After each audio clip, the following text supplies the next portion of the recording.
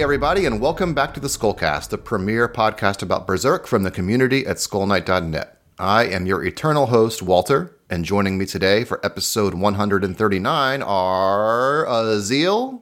Hey. And Grail. Hey everybody.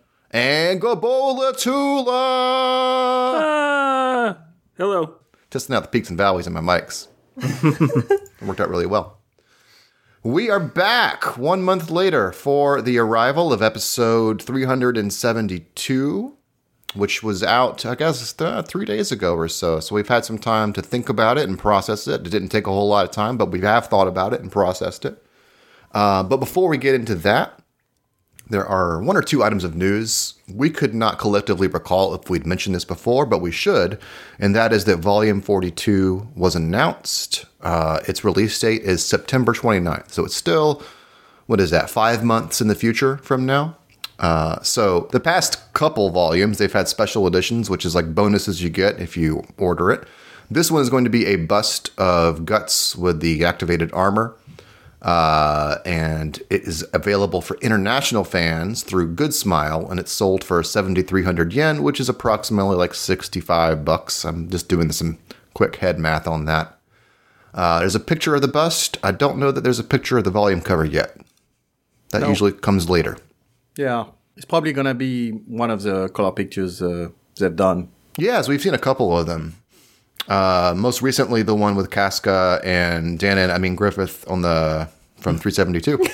Yeah. You really believed it was Danon when you first saw it.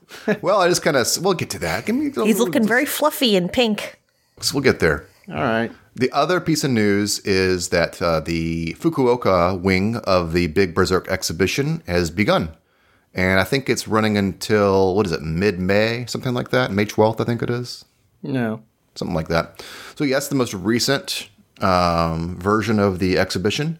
Along with that, there is some new merch, although Azeel's kind of done a quick review of it, and his verdict is... It's not great. Yeah, not great. Nothing really you're missing out there right now. Yeah, they have some new t-shirts that, in my opinion, are quite bad. And they're releasing some little acrylic stand things with like super different version of the characters, but... They're not using Mura's art. I don't know who did them, but I don't find them very good. So honestly, I don't really see the point. Bummer. I think that's it for news. In terms of merch, let me just check in real quick. It's been 3 months since we came back from the exhibition, and I'll tell you, the one thing I definitely don't regret buying is that hoodie, which is still my favorite hoodie I've ever owned. I fucking love that thing. Yeah, the Skull Knight one. Oh yeah, the Skull Knight. It's all black. It has the SK logo. Little, rose and thorns on the breast. And on the back, it has the full picture, the insert from Volume 9 with the skull with the beard coming out of it. That whole thing. Anyway, it's beautiful. And it's super comfy. And it looks great. It's basically my ideal Berserk hoodie that I've always wanted. And when we did the Skull Knight 20 years anniversary, that you remember, I was like, it could be like you could have the logo embroidered on the breast and stuff, and we couldn't get that done. And I did try to get it embroidered, but it was like, you're ordering 10,000, that's no problem. I'm like, I'm not ordering 10,000. Yeah. It's all about the bulk. And they're like, not 10,000? That's going to cost you. I'm like, oh, shit. I still kind of wish I could have gotten another one. Maybe I'll try to. So, let's go ahead and get into it. Episode 372. I do have a summary, but before we do the summary, there is a color page for this episode. And when I was just quickly skimming the young animal when it came in, I was like, okay, why is Danon next to Casca and Falconia? That's weird. Anyway, moving on to the episode. And why did I think Griffith was Danon? Because they gave it pink hair. And there's like petals and shit floating in the air. And so at a glimpse, I was like, oh, that's Danon. It's definitely Griffith. But for a second there, I thought it was Danon. And you know what? I think that's a problem. I think that's a problem that I thought it was Danon. Personally. To be fair, every face in that picture looks weird. So yeah. The Casca's likeness they really didn't get it right. So I think that's what would be most problematic to me. I appreciate the attempt and everything, but her likeness is not great. So that's my only comment on that. It's got that evil smirk too. The characteristic of Griffith evil smirk. Yeah. we can get back on that. I also do notice that there's a pandemonium black dome visible in that picture. So is that a sign of things to come? Yeah. Who knows? But yeah. And also another thing there is that there's no mention of chapter or arc title. Yeah. It's so weird. They did mention in Maury's note when this continuation kicked off that they would have 6 episodes and then a new arc. Yeah.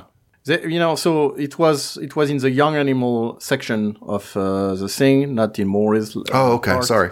And they said, no problems. That's just me being precise. And so, yeah, they said 6 episodes, then the chapter would end, and then a new arc would begin. So it's very specific. Mm-hmm. So they ended up doing 7 episodes because they couldn't, get it done in the span they wanted.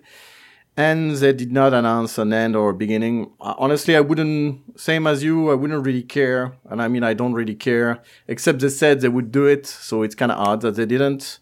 I'm not sure whether they forgot, they planned to do it later, or they decided they wouldn't do it. I only care insofar as it telegraphs a little bit of where things are headed. Yeah. It'd be nice to know if they said, for example, the Dark Age or the Shadow Age or something like that, right? Shadow Age? Yeah, sure. You get the idea, though.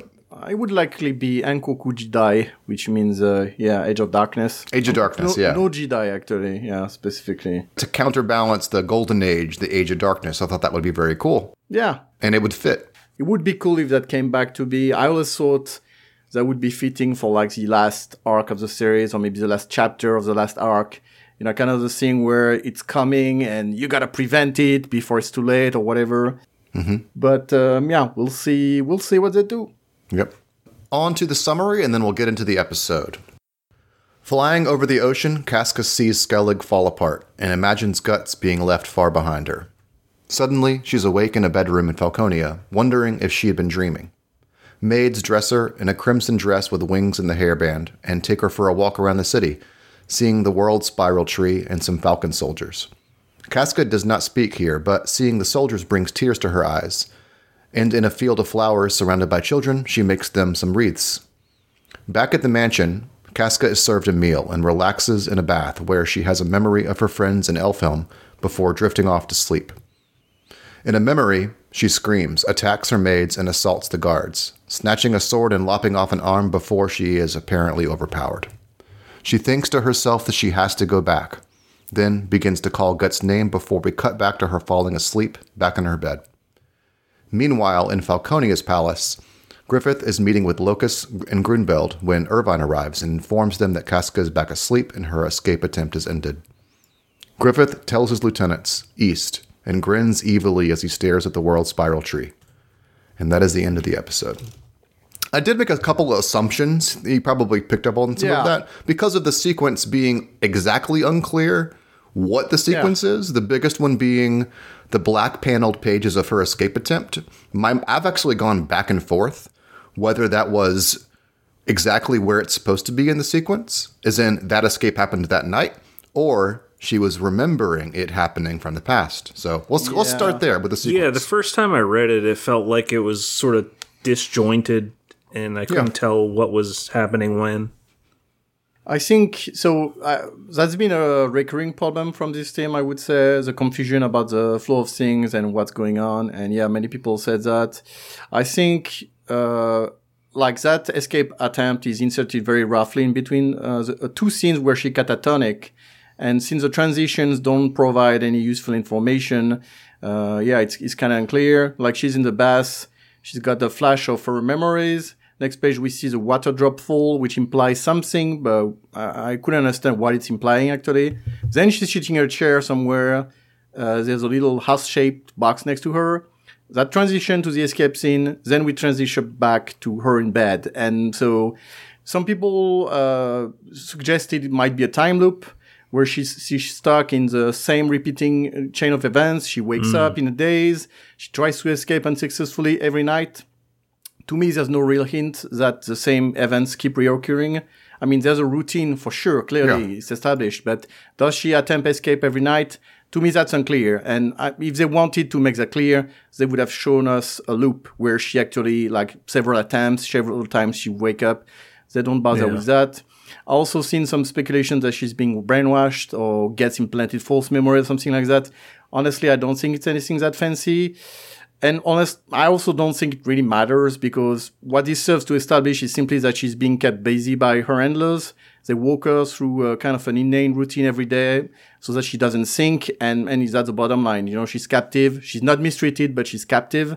And while they're suppressing her mind, her memories still come through from time to time. I think that's what we're supposed to get out of this scenario. It's the method of control. She's both here against her own will, but she's being kept here in a placid state somehow. And to me, the fact that there's a very placid Casca and aggressive Casca implies that, yes, I do think she's being drugged. There's also that whole page when they're feeding her, and the ending panel of that page is her looking drugged, you know? Yeah. She also got kind of a half asleep, in a dazed look throughout the whole thing.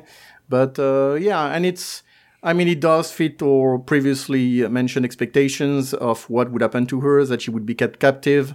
I remember we had some back and forth, like, would she be kept in a dungeon, somebody guarding the door or something? And this ends up being, I think it's a good in between of her roaming freely in Falconia that somebody had mentioned. Mm-hmm. Her being kept in a dark cell, which you would think maybe her son wouldn't like that too much. So yeah, she's being kept properly, but at the same time, she's not free to move, and she's not even free to think. Yeah.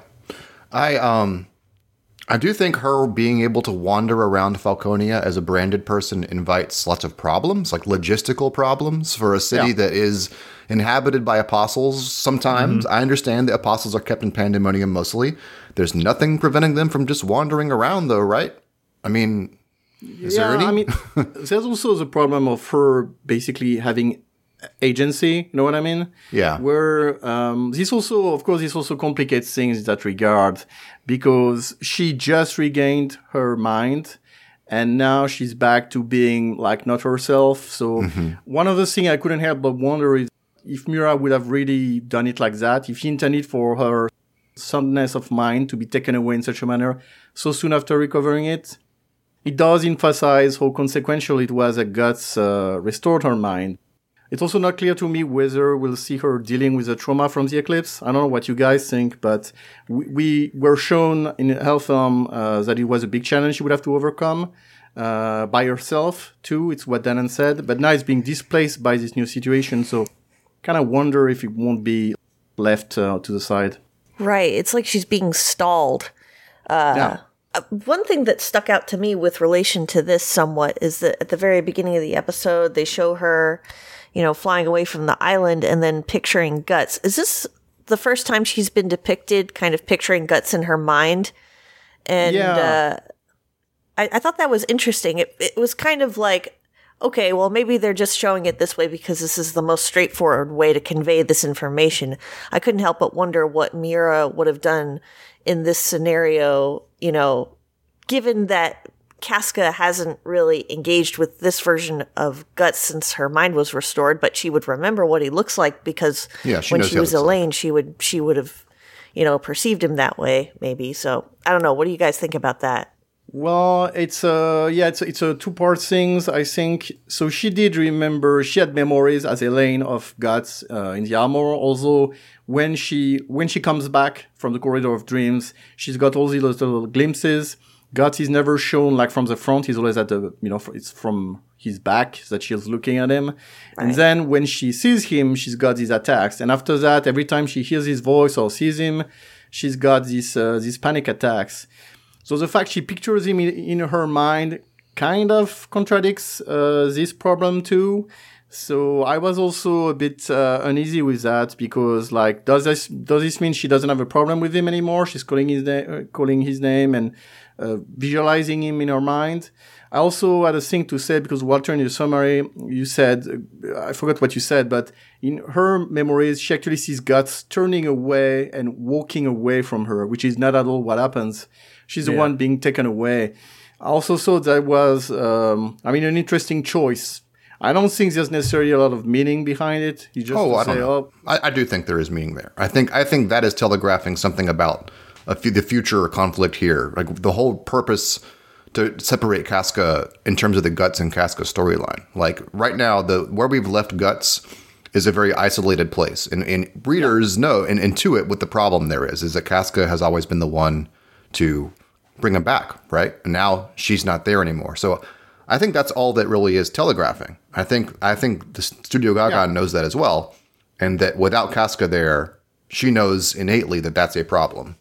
That's what I think. But I meant like Guts walking away from her, which I think is... Oh, that's what you mean. Oh. Yeah. I mean, that choice... Because basically they had to do something visually to represent it, and I think they chose to do that, which is, it's an affecting visual, but I'm not sure, like, that's not really accurate. Yeah, sure, it's not accurate. Were they trying to, like, recall how she felt when he left after he defeated Griffith or something?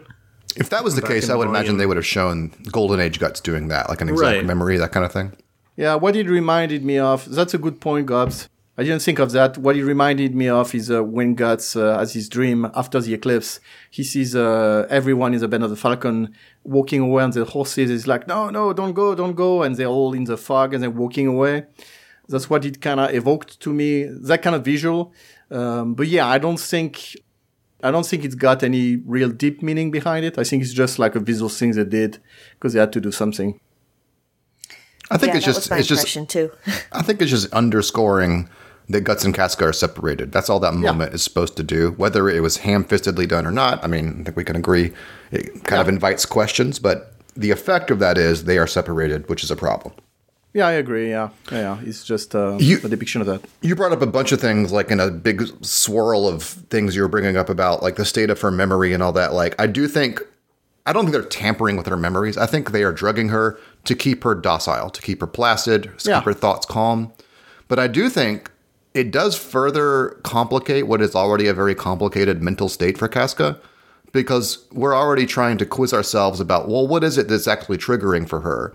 It's memories of the people and things that happened around in the vicinity of the eclipse, right? Yeah. And some of those are just guesses, and some of those are grounded. But they're further complicating it when they show the Falcon soldiers and we see that she has tears.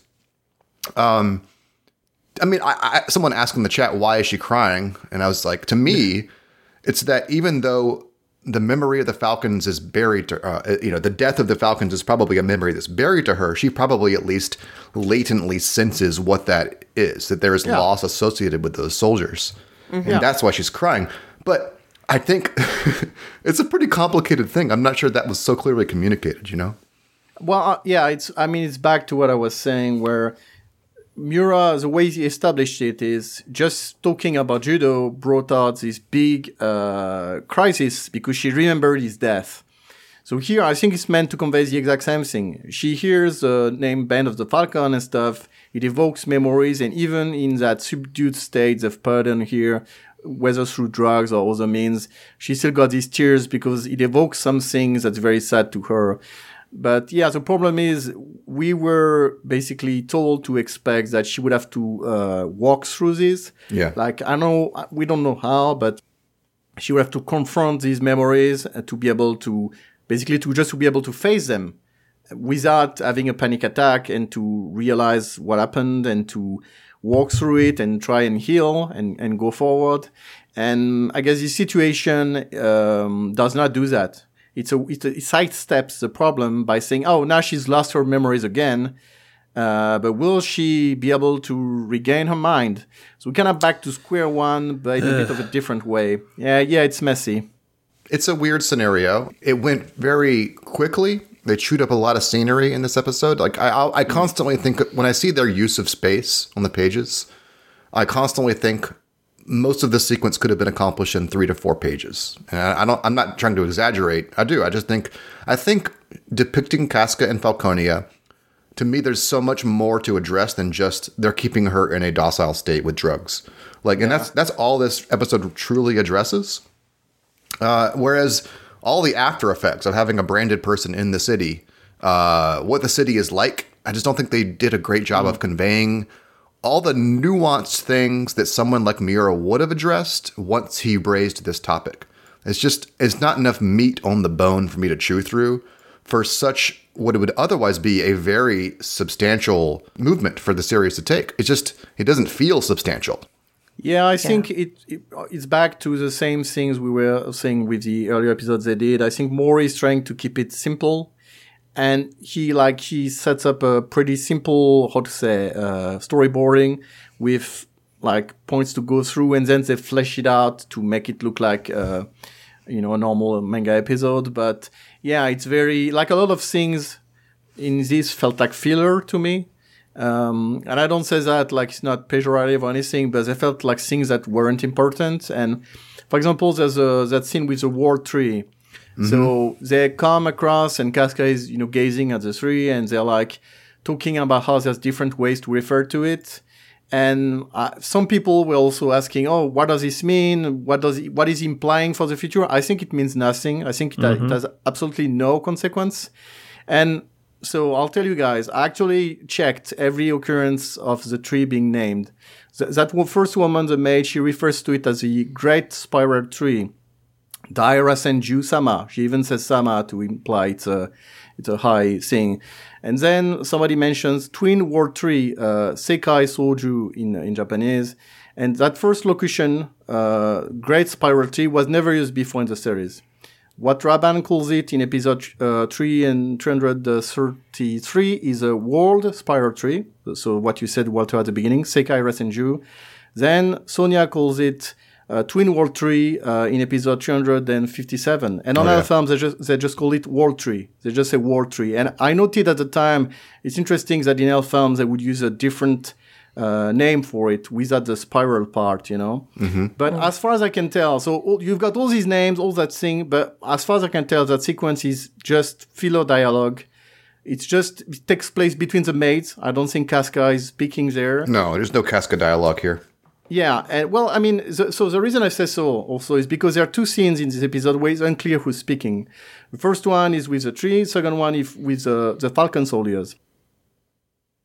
Yeah. For some reason, no direction is given there to the speech bubbles. I'm not sure why. But it's in keeping with that scene where she is quietly going through these scenes. I think her speaking would have been, a big deal, in that scenario. Yeah, I agree. I think she's in a daze. Mm-hmm. And while she's gazing absent-mindedly at things, the maids are filling the space basically with idle chatter. Yeah. But, when you look at the way it's constructed, logic would dictate that Casca be asking questions and the maids would be answering them. Right. But I don't think that's the case. And nope. Specifically, like in Japanese, the interjection used at the beginning each time when they speak is ara, which is it's a specific interjection for women, but it's really something Casca would never use. So to me, it just means the maids are speaking between them to fill blanks, like I said, to fill the space while Casca is in a stupor. But if you look at the chatter and what people are saying, it's unclear. People think Casca is speaking, Casca is recognizing the band of the Falcon.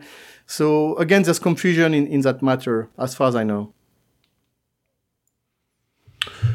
Okay, what else? Sorry, I kind of just rammed it through here. Yeah, I mean, I did think them mentioning the two name thing was weird. I thought it was a way of them covering their bases if they themselves didn't know. They themselves being Studio Gaga. Like, let's just use all the names and that way we're good. I've always called it the World Spiral Tree, just that it was the first real word we got from it. Yeah, it's what Raban called it. Honestly, I think they're just trying to say, hey, remember that stuff? Remember this? It's a way to... what they did before to tie in with what Mira had established, but I think it's basically useless in this case. Like, you could remove the dialogue, wouldn't change anything. Yeah, if you look at Puela's translation was recently posted just last night, I think. And if you just skim through that, it's a kind of appalling how much useless dialogue there is. Like, it's a boring read, Puela. Good work. It's really boring to read that episode. It's not her fault, obviously. For her. Oh my God. I mean, she complains a lot about the level of dialogue, and I have to say it's what I said in the thread. I think Maurice, I don't know if he's not putting much of an effort, or if I don't know, basically I don't know what's going on. But yeah, it's true the level of dialogue is not great. So I think they don't have much to say, and so they're just adding words. We got a glimpse of this early on, 368 or 367, when dialogue first started appearing. And we were like, they're going to add dialogue. But the things that they were saying were absolutely inconsequential or strange, and that's kind of what it is here. I feel like it's dialogue to fill space, dialogue to fill the scene and make it feel a little bit more like an actual manga episode, even though it's kind of not. I do think that's what dialogue is being used for. It's a tool. It almost feels like an outline kind of in the close of a manga. It's sort of like the Kya situation all over again, where it's like, okay, we're just sort of hopping along here, hopping from scene to scene and trying to make sense of it. Yeah, I think that's right. In addition to that, though, I do think this episode is relatively confusing because of the trance-like state that she's in. It invites questions, and the answers aren't, readily apparent. Once again, back to that sequence. One thing I didn't mention that to me clarifies that whole sequence is when I read Puello's translation, Irvine specifically refers to the fact that now, he says the bird is asleep in her cage or whatever, obviously referring to Casca, but it's as if they're getting an update on something that recently happened, which establishes a timeline where prior to the translation, I would not have known that he's referring to that specific thing. So I do think those, even though it's black paneled pages, which generally is used for memories, I do think that's meant to be an in-sequence event. Yeah, I agree. Well, I agree with you in as much as I think it's all very recent, because some people were like, maybe it's been months, and I don't think so. I think at most it's been like 2-3 days. And to me, whether it's today or the day before, the idea is now we're sure that she's under control. Like either she tried to escape and we got her back, or she tried to escape yesterday, but today with the drugs or whatever, she's not trying anymore, and so it's all good. And basically, it's a way to say, okay, now we can proceed with the more important stuff, because the idea is. We've neutralized the boy problem. Like the big picture thing is before every full moon or so, Griffith would transform and then fly off wherever, and that was a problem for him. And now that Casca is in her cage, next time in Transform, the boy can just go see her at the orphanage or wherever they're holding her, and that won't be like it's a known quantity. They know where he is. He knows where he is. Yeah. And when he comes back, he's in Falconia. I'm glad you addressed that, because it is something we've talked about a number of times on the podcast, but I did see a lot of new conversations around, well, what's the circumstance? Why even have Casca here? What is Griffith's whole, game with keeping her here in this state? And obviously it's to placate the boy and to ease the tension between Griffith, the boy, and Casca, so that things can go more expectedly or predictably for Griffith in the future. Yeah, because I understand for more casual fans who don't really spend much time checking the nitty-gritty, you might just think, oh, Griffith is taking Casca away just to fuck with Guts. But actually, if you think about it, why would he bother? Like, he could just kill her, he could kill him. The thing is, he's got this problem with the transformations that we evoked. At the same time, the boy won't probably let him harm his parents. Like he would take over like he did in volume 22, like the rocks were falling, he moved to protect her. And when we saw Guts fighting with Zod, there was a heartbeat. So you get the feelings that even if Zod had somehow been trying to kill Guts at that moment, Griffith might have intervened. And he actually does. He said, let's go, right after that. So yeah, it's a situation where he's limited in what he can do, but in order to placate that little guy inside of him, he's doing that, and that's the best way to do it. What else? Before we get to the East thing, which is not much to say. There's the orphanage thing that I mentioned. Yeah, sure. That's just a guess from me, but since she goes to see some little kids, I'm guessing she's either held at the orphanage Charlotte proposed to establish in episode 358 or nearby it. It doesn't make much sense as far as the time frames are concerned, in my opinion, because that would be like a months-long project. She wanted transplant flowers and stuff. And also, Griffith's plan was to have kids undergo rigorous martial education to serve the state, not to stay idle in a garden, but, whatever. I'm just guessing they've put it there as an avenue for a meeting between Casca and Charlotte in the future. Like, Casca would go there as part of a routine of being driven around. Charlotte comes, recognizes her, takes her up for the tea, and even though Casca's handlers are trying to be like, oh no, we can't, it's a queen, like, what are you gonna do? And that might be an opportunity for the drugs to wear off and Casca to escape again. Maybe, take Charlotte off stage. Who knows? Well, that is exactly what I mean by having Casca in the city. They're treating it like it's not a logistical problem. It is a logistical problem because Charlotte knows Casca. How are you exactly going to circumvent that? Just keep Charlotte away from Casca? Not that them talking is immediately a problem. It is a potential problem. It's something I would want to keep a handle on if I was Griffith, But he's keeping her in this just wander around, who gives a shit, and let's not address any problems. There are problems, though, Yeah. It's it goes back to what I said. So when she was first abducted, she's got to be kept prisoner. That's the only thing that makes sense to me. So it's what's happening. And I also said at the time, the thing is with her being in Falconia, it invites problems, including with Charlotte specifically. So and also apostles. I recognize apostles serve Griffith totally. I'm with you on that.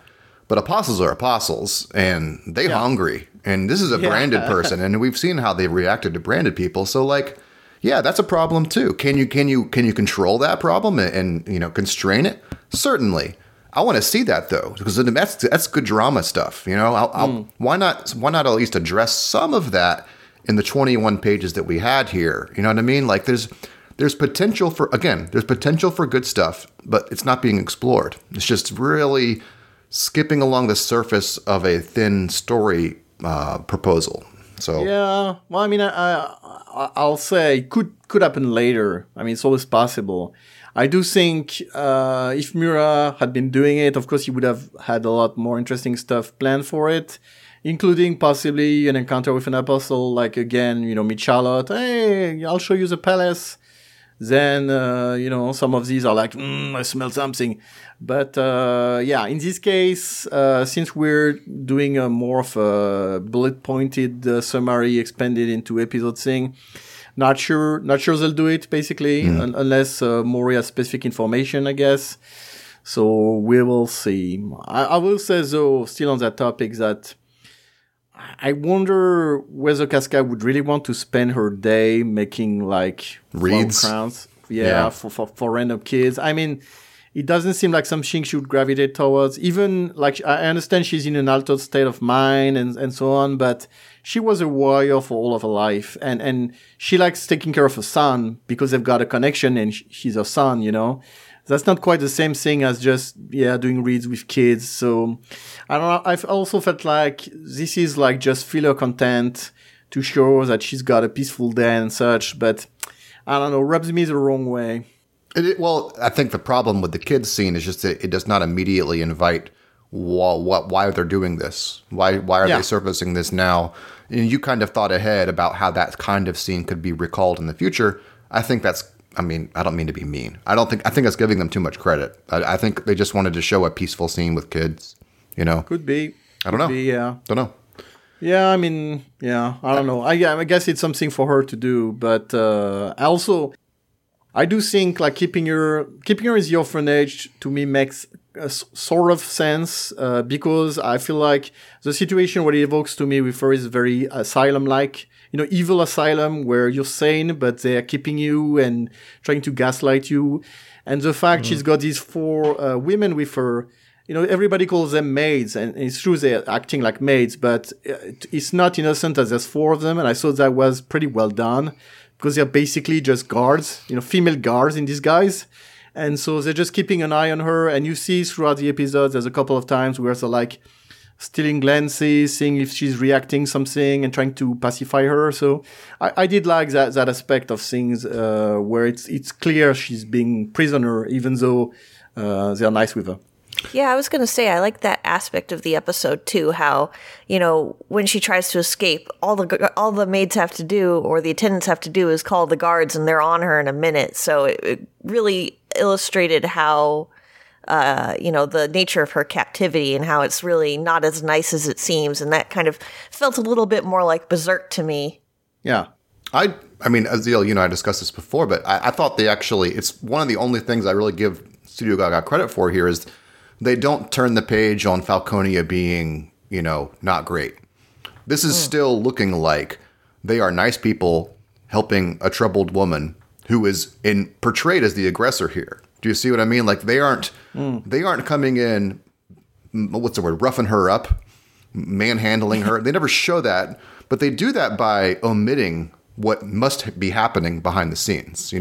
They're not showing the fact that when she came there, she probably wasn't drugged, and she probably wasn't all about being kept there, right? But they don't show that. They omit that part. They're showing the friendly aspects of this captivity. I think it's to maintain the facade, to readers even, that Falconia is a happy place. Yeah. Well, so the escape attempt might be after she arrived and before they drugged her and she tried to escape at that time. Good. Then they shut her up and she's been docile ever since. That's a possibility. The escape attempt, I just wanted to say, I didn't even pick up on this until I was doing my notes last night. She actually got pretty far. If you look at, and they're carrying torches at one point after she cuts the guy's arm off. She runs for a bit. You see cobblestones, and they have torches out. So she got beyond her little place into the city streets at night. So, she got decently far. Yeah, and there's a lot of guards after her. I kind of, honestly, I kind of wish that done her justice or more, like giving her more credits, showing her fighting and escaping better than they did. It's not bad per se, but I'm just thinking of like how Miura would have done it, and just like I want more. I mean, show me Casca being badass. Just cutting a guy's arm, that's not enough. Yeah, and she did smash a pot. When she cuts the guy's arm, she reflects on it. She's like kind of scared of the bloodletting is what it looks like it happens, Like she has this reflection of the sword in her eyes in that next panel. And it's like she's intimidated by her own aggression. Like, that shouldn't be Casca. That's not the Casca that I know. You know what I mean? Yeah. Yeah, it didn't make... Yeah, I agree. It didn't make sense to me, that part where... I mean, I understand her being frantic or something, but she looks... she looks, like you say, almost afraid of the weapon, which is... that's not who she was. We saw her in the film. She was, like, cutting the dolls up like nobody's business. And if they're keeping her from Guts and the rest, if she's in this lucid state of mind, that wouldn't slow her down. That shouldn't slow her down, These are the people that are imprisoning her. That's a fact, Yeah, and she's shown like she's running and then she's on the ground, like she's exhausted or something. Again, so what I would have, I can't help but do this, but I was thinking, what would I do if I was trying to emulate Miura's stuff? You show her beating these guys and escaping and getting pretty far, and then when she thinks she's done it, like she feels pain in her brand, and there's this Rakshas standing in a dark corner, or Vine, or whoever, whatever, but basically, she's got something that she can't overpower, and that's how they catch her. And then you show nice side of Falconia, and you show darker side of Falconia, and that's how she can't escape. Just showing her, like, I don't know, she's tripping and falling on the ground. I mean, it's what Miura did for the 100-man fight, but she was unwell at that time. She wasn't herself. Like, in a normal situation, even against 3 or 4 opponents, she would just kill them. Oh, they shortcutted it. They know they wanted to get her to a point where she got captured again, and they just kind of shortcutted exactly how that happens, without really addressing a realistic scenario. Yeah, I do like the idea of an apostle intervening in this. I just think that turns a whole new page on, I'm not saying they can't do it. I'm just saying, to me, that's a whole other dimension that they would be adding, because then it's like, if she senses that brand feeling and she knows it's an apostle, then that's going to trigger a memory. That's going to trigger a traumatic memory, because she will remember what that feels like. And that's fine to do that. But do they want to do that in this episode or not? I don't know. Well, I mean, she was already escaping, and so it's again, and at the end, you see Irvine arrive and report on it. Yeah. So it's kind of the same thing. It's just a way of doing it, basically. And my feeling is like, if Miura were doing this, he would have spent less time on her daily routine, more time on the actual escape attempt and the badass part, and her being stopped pretty dramatically. And then you don't even need to have the report, it's just like Locust speaks for itself. Yeah, Locust saying it's done or it's handled or whatever. As I agree with what you're saying. I think it comes down to one of those weird kind of impasses that we come up against every time we review these episodes, which is, how much does Studio Gaga and how much does Maureen know? And, is there reasoning like, Miura didn't provide context for why Casca was recaptured. But then did Mira explain to Mori, like, oh, Rakshas says to Griffith, yada, yada, yada. Mm-hmm. So it's weird because you really don't know what the conversation was like and what the notes were. And so you kind of have to, I don't know, fill in the spaces while they're filling in the spaces. I think it's clear that there's not much fidelity in terms of what Mira was able to communicate. Like the broad strokes are there. You can, as we've done, you can bullet point 365 to now pretty cleanly. But beyond the bullet points, I think that's what was not communicated, and they're having to stretch themselves to fill those. So it's just not much. Yeah. There's not enough fidelity straight from Mira to fill those gaps eloquently, and so they're just kind of like bumbling through each point. Yeah, I think what you said earlier, Greg, is exactly right. Is that they've got a summary of what's going on. So she's being kept prisoner, but docile, not mistreated. Then from that, they have to elaborate and make something. And because they don't have the details of what her escape attempt would be like, maybe Mira said, oh, she tries to escape, but she can't. But they can't. They won't take the liberty, or they don't feel comfortable doing something more elaborate than what they show, which is not very much. And that might also explain why the construction of the story is very disjointed like that, which ends up being confusing for people. Mm. Right. Someone in chat is asking what color the World Spiral tree's branches are, and I said it's gold in Elden Ring. That's my answer for that. There you go. Yeah, I mean, gold makes sense. Whitish makes sense. Mm-hmm. Another color, I'm not sure. Okay, next. East. Wait. Damn it. Do we talk about the dress or not? Who cares about the dress? It's neat. Yeah. It's all right. Okay. I didn't like it. That's why I said so. Well, the episode title. Tell me the episode title, Azil. It's the Red Raven sleeps in the birdcage. The Raven? Yeah. Caw? Yeah. Like specifically the biggest type of crow. So Raven, really, that's yeah, because you might think, well, Sonia called the cushions crows in her little parable on the ugly little duckling.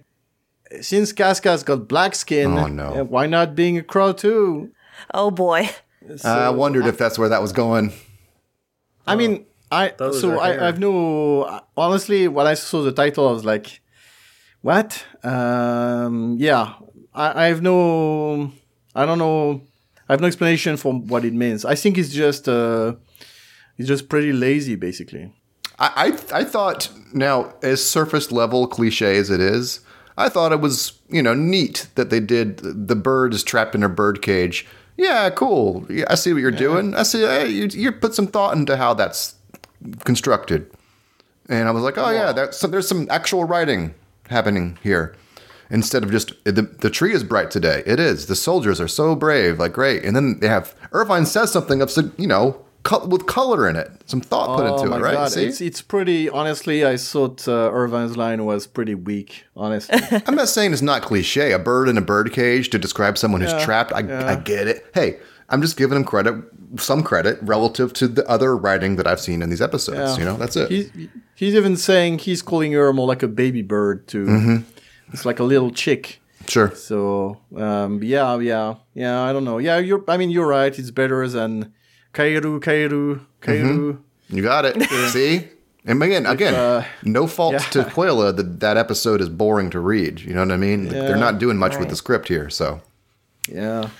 To go back to the dress, I thought that it was okay for somebody who was attempting to emulate Mira's style, but nobody designs dresses like Mira, so it was a little bit, it's kind of hard to get into it because it looks like a bunch of stuff put together to me, and the dress seemed weirdly short, and you can see her little heels. And I like the headpiece, but that was the headpiece looks like it's from the 1930s, like a flapper dress kind of hairpiece, like that feather going in the back, like a little fascinator. Yeah, it's strangely elaborate. I mean, I agree with you, Grail. I don't think the design is very good. I think it's like it's too basic at the bust and sleeves and too revealing on the legs compared to the other dresses within the series. Like you said, it's too short. I think it's short because that may have just been to show off the high heels. But I also think those are very uncharacteristic and don't make sense in the context because Mira never had any character wear high heels in the series.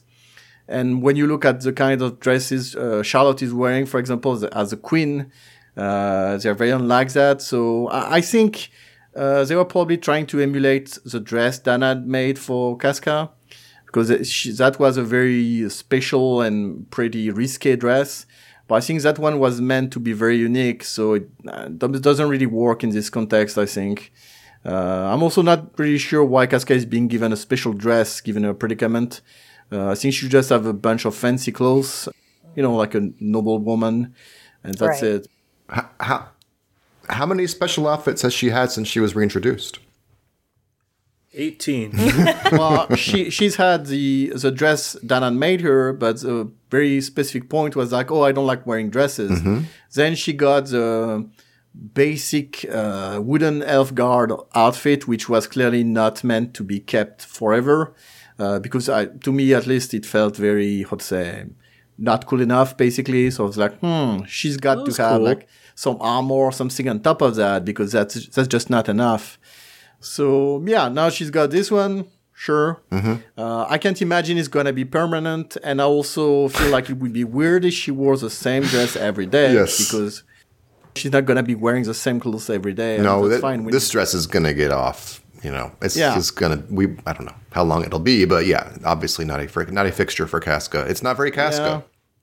So the thing is, why give her that special red dress that's even evoked in the title? Yeah, I don't know. They're just nitpicking, but again, kind of rubs me the wrong way. I think she's a special political prisoner, basically, So she's being treated in a special way. Sure.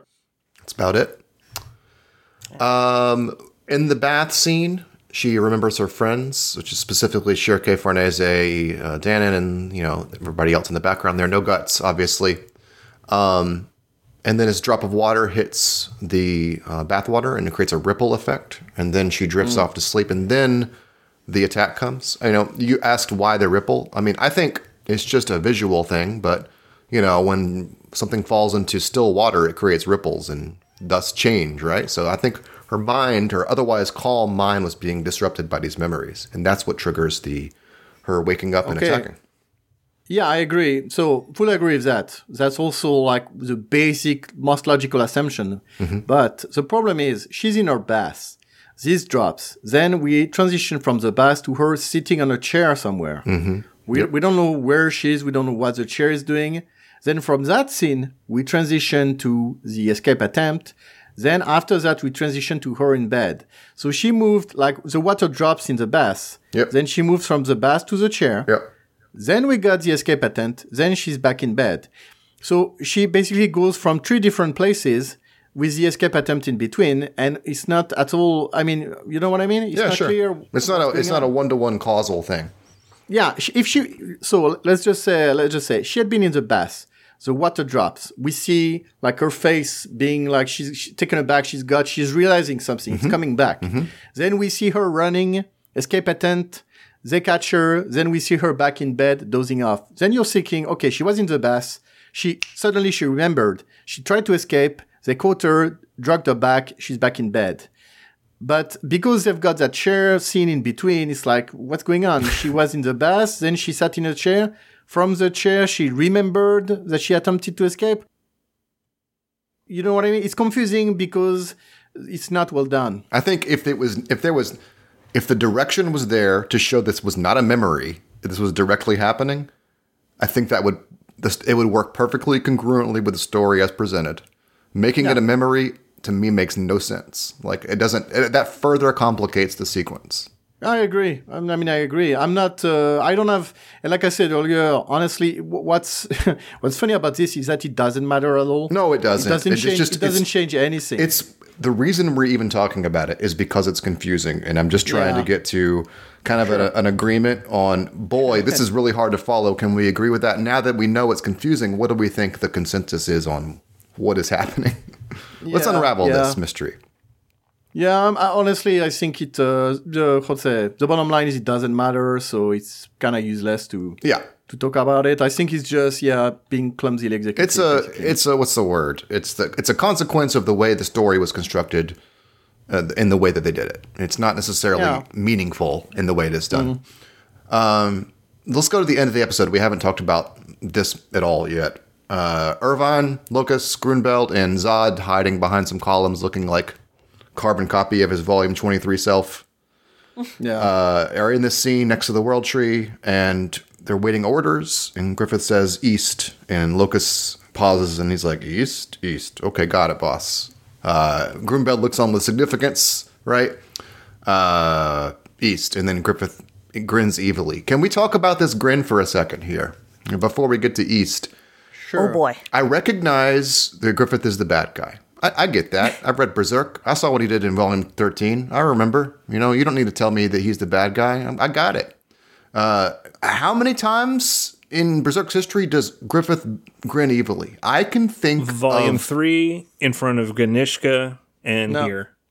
He doesn't grin evilly in front of Ganishka, I think. It's very, very slight. Not evil. It's just like... I can think of one. It's a little smirk. I agree. Yeah. He's got kind of a smirk. The biggest one is at the fountain with Charlotte. You got it. When we hear about the death of Adonis and Julius, he grins evilly. Just kind of like this. Right? But that's a real evil grin. Yeah, he does at that time. Sure. Yeah, evil smile. What I think happened is that Studio Gaga was refreshing their memory by rewatching the Berserk 2016 anime and, and watched the opening. Right. And they said, oh, yeah, Griffith does an evil smile. Okay, we'll put that in. That's his thing. He smiles evilly all the time. I don't even know what you're talking about with the I hate it. I hate it so much. So I agree with your point, Walter. We shouldn't be looking vaguely sinister every time with him. And I mean, there's a reason Miura never did that in the 20 volumes since Femto was incarnated. He always shows him, even when he's alone, even when no one's looking, even when he's with the apostles, he's just looking very almost blank-faced. Cold and distant, because he's a demigod. Remember right after Rickard slapped him, there was like a close-up panel of just his mouth, and you could barely tell like what he was feeling. Yeah. Yeah, because it's...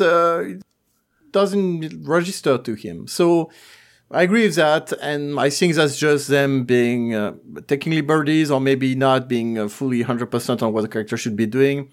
That being said, to go back to what you said earlier about Falconia, I do think Griffith is due for a reveal eventually, casting off the nice guy image. I don't think that's what they were trying for this time. And I don't think like the maids and all that stuff, I don't think that's meant to be something about Falconia and people being nice. But yeah, it's a little bit... No, they're not like aggressively nice. What I mean is the worm has not yet turned for Falconia. Like, this was not the moment for it. That card has yet to be played. And that's why they had to kind of like basically maintain their positions in terms of their role in the story. And that has not changed yet. Yeah, I guess my thought is more... Would this be a moment where Miura would show Griffith being a little more sinister with the fact Casca is being kept prisoner, basically? She was abducted and is being kept prisoner. I don't know. Of course, I can't tell. But yeah, I don't think that's done in a way that he might have done himself. Yeah, it's really just that the grin annoys me because it doesn't seem characteristic of Griffith. This Griffith, you know what I mean? That's all I really mean to say is that. And we also saw it again in 365, I believe, in that also. Yeah, they've been doing pretty much every time he shows up. Yeah. He's got that kind of vaguely evil or... It's like, when you see a TV adaptation of something and you see a character doing something, an actor doing something that they shouldn't, like, that's not how that character would act. That's not how that character would talk, Well, I mean, we've all got all little nitpicks. Sure. Look at me with the dress, I mean, it's small things. Even the tree, for example, if you look at the spiral tree, it's not actually a spiral. It's just a tree. Oh, there's a little nick. I see it. It's under his cape. There's a twisty. Yeah, but guys. Oh, I see what you're saying. You're saying the branches don't like hug each other in the way they should. Yeah, I mean, the two trunks are supposed to be really turning around each other. And they didn't do it. It looked like in neither of the panels where they showed the tree. That's true. Same thing. I mean, I don't care. I get it. It's not... It should also be bigger than that. They're at ground zero for that thing. That thing should take up the whole page in that perspective, right? Yeah. Same thing. I mean, like, the same thing. We get it, sure. Okay. You see that's got these little clouds under the branches that show it's really tall, so yeah. Okay. East. What's east? Well, the Kingdom of Balden. All right. That's the key to this whole thing, guys. Waltoria. Yeah, you see? Yeah. You see? That's how you know I'm the top expert on Berserk. Oh, man. I got the stupidest answer. No, I just... Yeah, so my take, because a lot of people were saying, oh, they're going to go to the Cushion lands and it's going to be the Cushion campaign. And I knew, and honestly, I think that's just basically, again, I don't think it's very consequential. My guess is it just means to be like, well, let's keep going with the conquest. Now that the boys' problem is solved, we can keep going with our important plans. And I'm not sure we're actually going to be seeing much of the conquest in question. I mean, kind of the same with what we saw with the giants. Mm-hmm. So they had this battle, they conquered that, they were like, okay, problem solved. Then the next episode, Locust was like, oh, if we retake the Goblin lands, we can get the silver mines going and to mint more coins. And I think it might be the same kind of thing where maybe we'll get a glimpse of what they're doing there. I'm not expecting, that to be a big part of the thing. I think Mura might have shown us some nice glimpses of them, conquering land, retaking some stuff. But I think mostly it's not going to be shown and it's going to be off screen. Well, it does invite the natural question of, shouldn't there be something of more consequence than just conquering territories from astral creatures? Because the circumstance with the boy being sewn up invites the question of what's the next stage in the God Hand's plan? Is it just to unify the continent? And insofar as you can unify a continent that is pure wilderness right now, Well, I'll tell you what I've told you before, mm-hmm. and I think what I've told some guy just a couple of days ago. I think the logical expectation is that Griffith will have conquered the entire continent or will be well on his way to doing so by the time the series ends. Most of it will have occurred off-screen, of course, but for a reason we don't fully understand yet, the God Hand's plan, their master plan, relies on reproducing the conditions that existed during Geyseric's reign. At that time, Geyseric and his allies managed to thwart Void's objective somehow, even though it came at great cost and they all died and so on. But they managed to thwart it. But the thing is, those conditions with one emperor reigning, on the entire continent seem to be key to something. So now the God Hand is doing it in a way that they fully control. No finicky emperor that's trying to fuck you up. They've got one of their own as the emperor to be, and it's the culmination of that 1,000 years long plan. And of course, we don't exactly know what the plan is, except that it's evil. And and it's gonna fail because of Guts and Casca's son, which is a Phaedic karmic retribution for Femto's sins. Sure. That is an excellent postulation about where things ultimately are headed, broad strokes. But you kind of alluded to it already, though, and that is that there has to be something more beyond just conquering. And that's all I'm really saying is that, to me, East can't just be, I'm going to put a flag in somewhere new. It seems like around now they would begin to lift the veil on where it's all heading, because all of that necessitates additional reveals for variables we don't know about yet. Because it's not like our viewshed into the future is drastically different now than it was 10 years ago, even, Yeah. So, yeah, sure. I agree. I keep waiting for the introduction of new things. And that's why when someone says East, it's probably that Cushion place, that does not change the scope of the story. That does not alter things in a meaningful way. So I feel like if they're going to change things, it needs to be more than a goblin mine. It needs to be something. They need to hint at something happening that will alter the story's trajectory.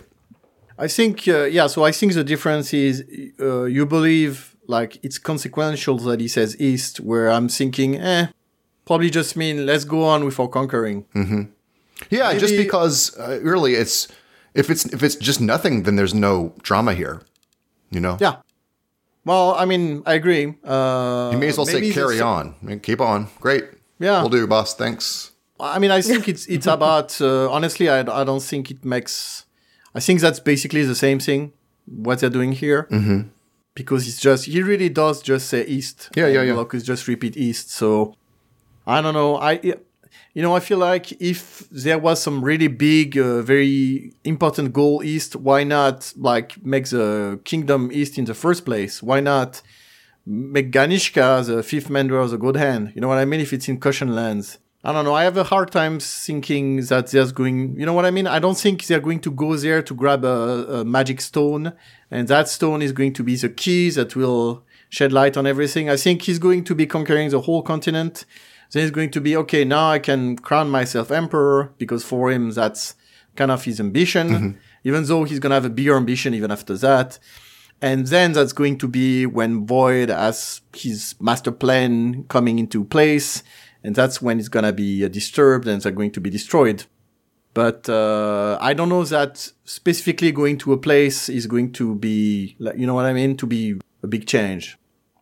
No, I guess more, I think they need to start turning that page is really all I'm trying to communicate. For the story to remain interesting and on target for a conclusion, I feel like they need to start changing the status quo. And nothing so far has changed the status quo.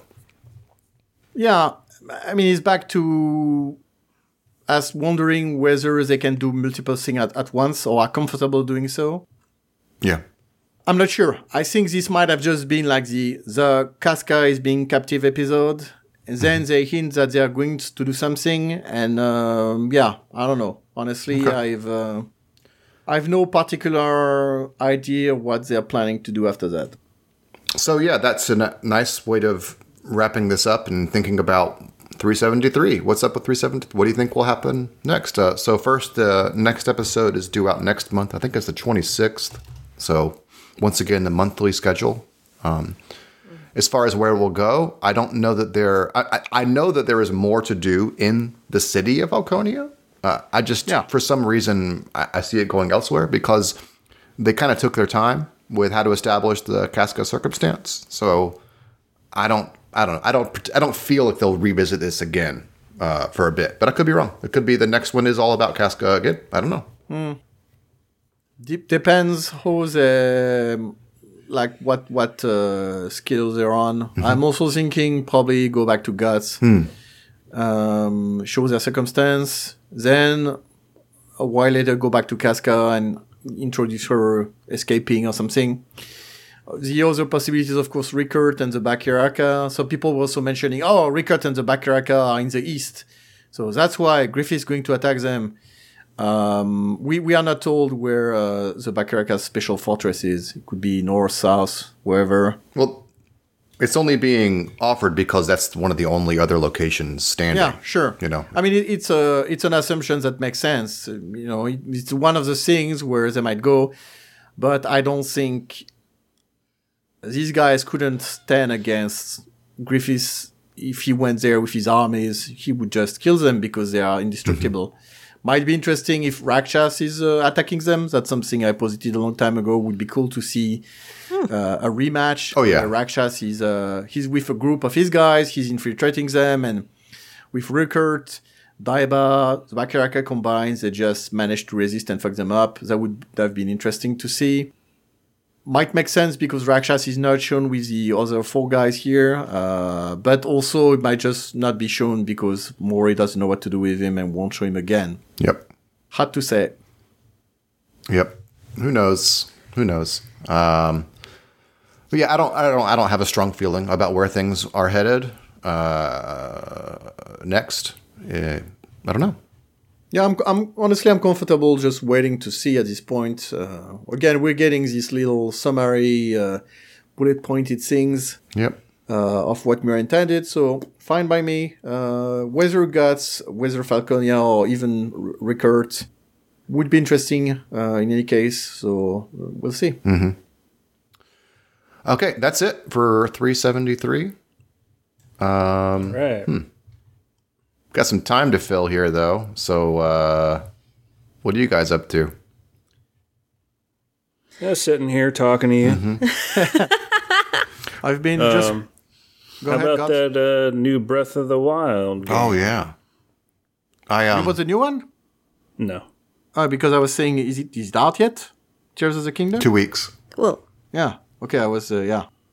we've ordered it. Yeah, we haven't played it yet. Yeah. I was sorry, I didn't understand. Yeah, I pre-ordered it when it was announced, probably same day. But I'm not super. I don't know. I'm not super expecting it actually. I've yet to have my appetite whet for. First of all, I love Breath of the Wild. I've played that game 2.5 times through at this point. Like hundreds of hours I've invested in that game. I just don't know that I'm ready to go back to that world again because I've already been there a lot, and I understand things have changed. The thing that kind of irks me is that the only thing they've substantially shown is that yes, you can combine items and yes, you can put stuff together, but that's cool, but that's not a whole game. You know, I need some more meat than just putting meat on an arrow and shooting it. I like that you can put meat on an arrow and shoot it. I think it's funny that the moblins are going to want to eat that. I need more direction about what to expect from the game. The direction is up because you can shoot through a ceiling. Yeah. Yeah, I think honestly, the emergent gameplay using the game, in-game physics and the powers were such a big hit that they decided to lean in heavily in that direction. Yeah. And that's why they're pushing the tinkering aspect forward in their marketing material so far. You're probably going to be able to just use your sword and kill the enemies the standard way. But yeah, probably it's going to be, hey, look, you can create a platform and fly up in the sky and then drop down on the fortress and skipping all the battles. And if you want to do that, they'll be like, yeah, sure, fine. You want to do that? Go ahead, whatever. I don't necessarily mind it myself, but I'm also not super, I'm not super excited by it. So I'm just waiting to see it, in short. I'll play it when it comes out, and I hope it's great. Yeah. I also loved Breath of the Wild, so I'm not too worried. But I'm not sure I want to create an SUV or a 4x4 and just drive around Hyrule. That's not really my thing. So yeah, I'll make a train. It's big tracks again. Yeah, people are excited though. It created quite a bit of chatter on the internet. It's just that whenever I saw on YouTube initially in Breath of the Wild that you could use the minecart in the volcano area, you could manipulate that so that you could fly around. I was just kind of like, oh, neat.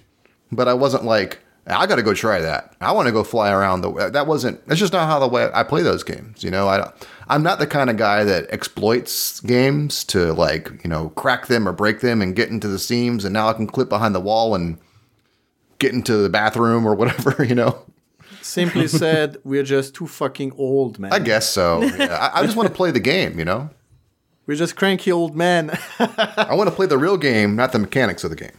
I've actually. So I told you that I think I've been playing Siren, PS2 game, Japanese horror PS2 game that I'm playing on the PS4. I bought it off the store, of course, and I'm having the time of my life with it. Wow! But it's a really great game, honestly.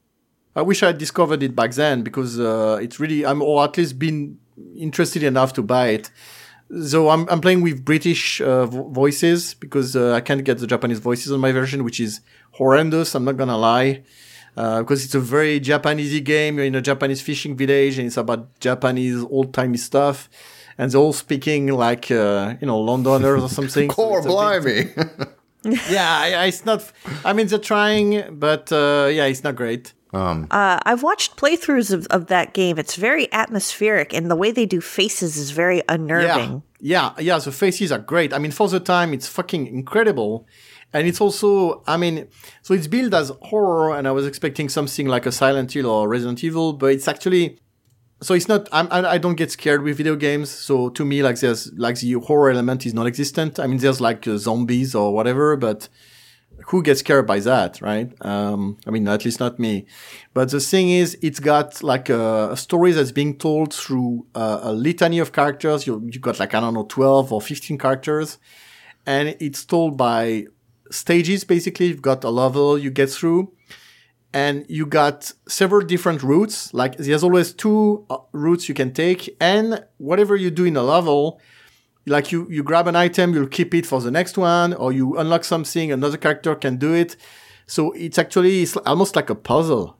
And I'm actually kind of pulling my hair sometimes, doing like, how do I do this thing? Oh, I have to go back to this, push this stone so that this lantern can be lit. Oh, it's a pain in the ass, but yeah, I enjoy it a lot. So that's what I've been doing. That's what I'm gonna be doing as soon as this is over. Are you playing on PS4? Yeah, I'm playing on PS4. You can probably get the game for free if you get the subscription thing, but I just bought it. It's like $10. Okay. It's great. It's fine. It's weird. It came out during the time when I wasn't really following video games closely at all, so I totally missed it. Yeah, same. I don't even know what year it came out, but 03, it looks like. Yeah, that's what it seemed like appropriate to me, and I think at that time, I was playing EverQuest and getting into Berserk, so no time for that shit. Yeah, I was in college. Just didn't follow games for like 4 years or so. You know what game I played recently? Yakuza 0. Mm-hmm. Oh. Have any of you guys played any Yakuza games? No, I've never got into them, but I know a lot of people love them. I've seen a lot of Zero and playthroughs and stuff. It looks cool. I actually own it, but it's one of those games I own and intended to play and never have played. Same. It's pretty fucking wacky. I love it. It looks cool. Yeah. I particularly like, an open world thing is fine. I like the fact that it's showing Japan in the 80s, like it's capturing Japan in the 80s. I think that's a cool scenario, personally. There were a lot of little flashback moments I had playing that game, like walking into convenience stores. It took me back to our trip. Oh, yeah. That's funny. There were a lot of, Irashamase and Sumimasen's. And so much talking for a little transaction. That's right. Nice. Yeah. Like I want to buy a bottle of water, and it's like at least 6 sentences before that bottle of water becomes mine. Very polite. Yes, we're not used to it. Another game I'm looking forward to is the sequel to Hollow Knight. Oh, yeah, Silk Song. Yeah. I don't know when that's coming out. Nobody does. I know very little about it. I don't think they have a specific release date. I think it's Q3, I think is what they said. I think. All right. I enjoyed that one, but I'm more looking forward. I'm not really. I don't really care about the sequel, which is sure. I guess I'll play it. I do look forward to the what's it called? The thing with the from Spain. The. Jeez. Well, now I can't remember the name. Gonna have to check it out. But it's also 2D side scroller. What's it called? Blasphemy? Yeah. That's not from Spain, is it? Blasphemous. Yeah, it's from Spain. Oh, is it?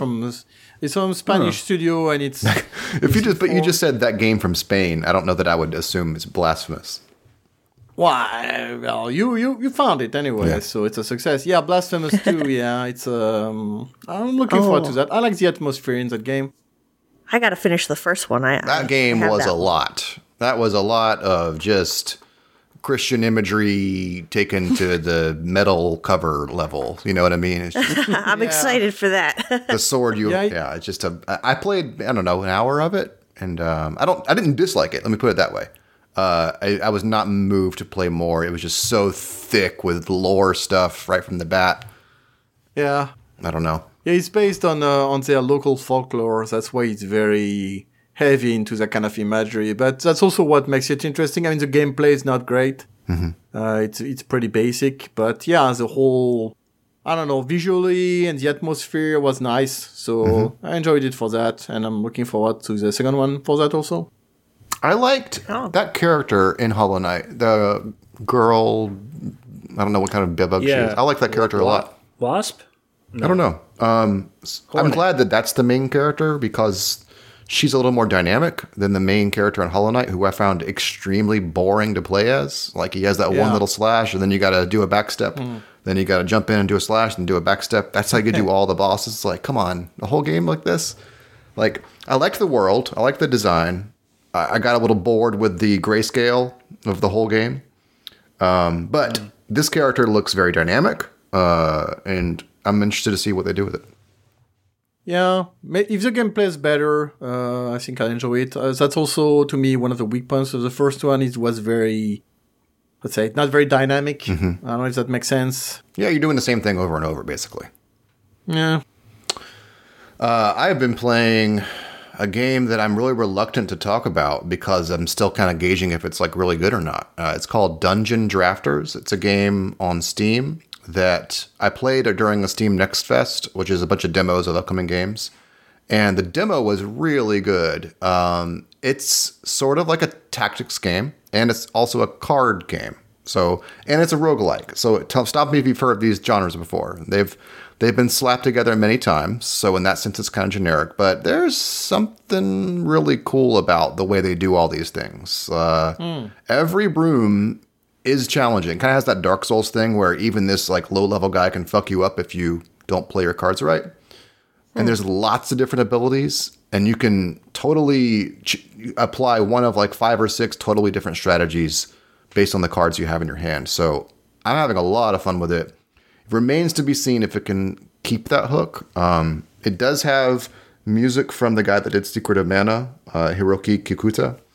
And the graphic style is sort of like Secret of Mana in that way as well. And whenever you go to a new location in the map, you zoom into it in the same way Secret of Mana did. So all those real superficial things is what got me interested. But sounds like you're trying to bait me into buying this game. No, I don't think you should buy it. It's kind of it's $25. I think you should.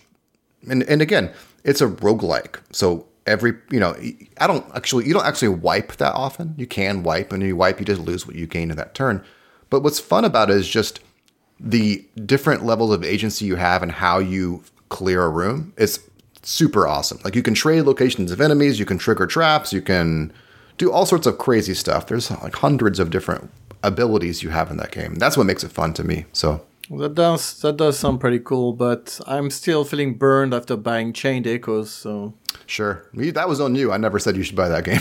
Yeah, but you did say it was promising and stuff. I don't know. Maybe I don't know. No, I weighed in the first 3 hours, and I think the first 3 hours are very promising in that game. That first region you come across, that first zone, I think they spent a lot of time on that versus the last half of that game. Yeah, I think. I do wish I could get my $25 back Sheesh. on that one. I don't think it's worth a refund. I think it's a decent game. I don't think it's amazing. Sure.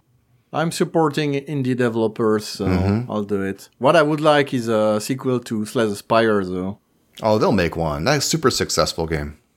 Yeah, I mean, that's the one. I say that because sometimes I'll just get the Switch, lay in bed, and just, even though by my own set of goals, I finished it 100%. I mean, I didn't get like Ascension 20 with every character, but I did what I wanted. But still, it's so easy to just jump in, play a game. It's like, to just spend an hour on it. And I don't know, it's a really great game. Wish there were more like that. The next thing I wanted to talk about, not that I have like a schedule or anything, but I did want to mention to you guys. I mentioned it before the show, and as my son and I have started watching Star Wars together, kind of like in a real spaced out fashion. Spaced out meaning like we watch half of a movie one night, and then a couple nights later we'll finish it, that kind of thing. So we wrapped Empire 2 nights ago. We finished it and just started Jedi last night. All I did was just go through the Jabba scene. And it's really interesting, and it's something I've been waiting for my whole life, really, to show someone these things that were important to me when I was a kid and see how they react to them. And I will say, my son's reaction to Empire Strikes Back was not great. He did not like Empire Strikes Back. He did not like the fact that the good guys effectively lose in the end. I'm like, that's the cool part. He thought the lightsaber battle in Empire was boring because there was no music. I was like, okay. Tough critic. Yeah, I mean, that's great. That was funny because as I was watching it next to him, I was stricken by how beautiful it's shot. Okay, that scene, what's the word? The cinematography in that movie for a sci-fi movie in the 80s is fucking stellar. And like the set design, when they're in that like cryo room with the carbonite room, it looks so cool with all the fog around and everything. I was thinking to myself, this looks so good. And my son's over here saying, this is boring. I'm like, what the fuck? Come on, man. Because my wife never watched Star Wars, and I was just I don't care about this stuff. I like good movies, not this garbage. So I was like, you know what? Let's try and watch like the first two, the first Star Wars, because it's such a, it's iconic and stuff. And maybe we made it like 20 minutes in, and she was like, oh my God, just turn this shit off. A New Hope is rough. Having just watched A New Hope again like a week or two ago, it's real rough. So it's okay, but I think it is not aged quite as well as some of the older ones. Like Empire was a breath of fresh air, like immediately obvious that they spent a lot more time on how it looked and felt. Like there's some great dialogue in those movies too that still made me laugh. I mean, Lucas made the right choice in getting someone else to direct it. Yeah. Pretty simply. I mean, it's just like stepping away was the best decision he ever made. Yep. So yeah, tonight we're going to wrap up Jedi. He's going to see the Ewoks for the first time. That's what I was waiting for. Now, next you're watching the Ewoks movies. That's exactly where I was going to go. Because when I was his age, he's 10. I think the Ewok movies were my favorite Star Wars material, which is, of course, gross. But I was 10, and I liked those furry guys, okay?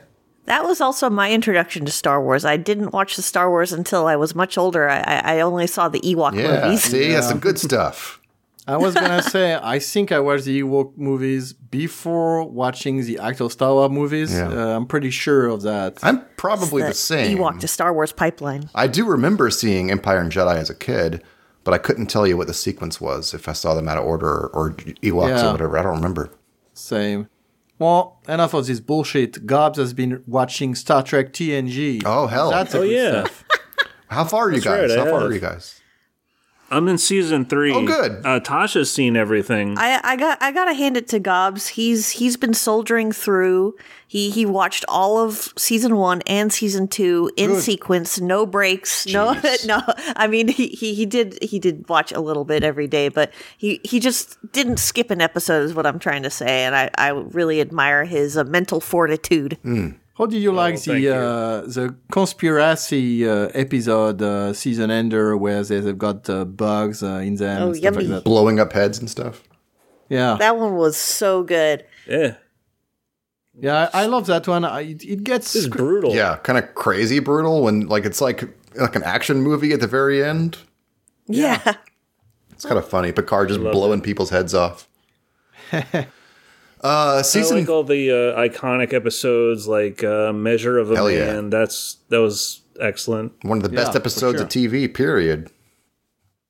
I have a real soft spot for Q because when I was a little kid, I used to watch TNG with my dad, and like we watched, like I watched like maybe season 1 and 2 back then, and I barely remember it, but I really remember loving Q. Just because he was such a weirdo, and I still kind of like him now. I know he's kind of divisive. I have no problem. I certainly like the idea of an extra dimensional being like that. I think they use him in kind of boring ways sometimes. Like, he fits in. Given the possibility, I just watched this episode, and he literally like fucking plopped onto the ship naked, and I was like, "Yeah, this is the best guy ever." I mean, that crew, that whole setup. They benefit from someone like crazy like him, you know what I mean? For exactly that reason, like to interject their otherwise boring, setup. Yeah, and I do think like the actual first encounter with the Borg, when he's like, "Oh yeah, you think you're hot shit, Picard? Well, let's see you face against these guys," and then he sends him over there. Yeah. That's fucking cool. That's fucking real. That's fucking real, man. He basically just flicks the Enterprise into. Yeah. Thousands of light years away. Back when the Borg was cool. Yeah. That's the kind of stuff I thought was cool about Q, was his potential to just like totally wreck shit. You're in season 3. Season 3 has a really, really good last episode. That's it. I'm looking forward to it. It's really good. Yeah. I kind of peter out through the last couple seasons of TNG. I think 6... It ends at 7, right? Yeah. I don't remember anything about season 7 at all, other than the ending. They were kind of priming up Deep Space Nine at the time. Oh, okay. Yeah. So they started introducing a lot more prosthetics and getting a little bit more into the lore of the politics and economy of that part of the galaxy. And, the episodes are okay. I feel like they don't hit as hard as some of the stuff that we were just talking about, but they wrapped it up nicely, I thought. Yeah, we see some Cardassians and Ferengi and stuff like that, I think. Yeah, they bust out the latex. Yeah. I read something. It's funny. I was telling Azil about this. I'm not sure how it's going to translate, but like, I was reading about Wesley Crusher. Yeah. And I read something about how. Oh, I can't talk about it because it spoils stuff in season 7. Never mind. I can't talk about it. Well, you can say it's pretty lame. Yeah, it goes. Get off the damn bridge. Basically goes into like I don't know. It talks about the ultimate, like what's going on with him beyond TNG. I don't want to do that. It's he's basically like Poochie from The Simpsons. He died on the way back to his home planet. Yeah, that's pretty much it. Except he didn't die. But yeah, he got recruited by interdimensional bikers. Basically, he got Nihilist. I'm not sure who can say that. Nihilus is a guy from Voyager. No. And near the end of that, they were like, now you're going to be an ambassador on this planet. I'm sorry. I misheard you. I thought you said Wesley becomes a nihilist. No. A nihilist. I was trying to remember the name of the guy from Voyager. I'm not sure. Neelix? Yeah, Neelix. That's right. I was like, is it Nihilus or Neelix? Yeah, so, basically it's just, he's offloaded, essentially. Yeah. But in a really lame way. That sucks. And also culturally appropriative way, I must say. It's going to be problematic. You're going to love it. Uh-oh, I'm going to cancel Patrick Stewart.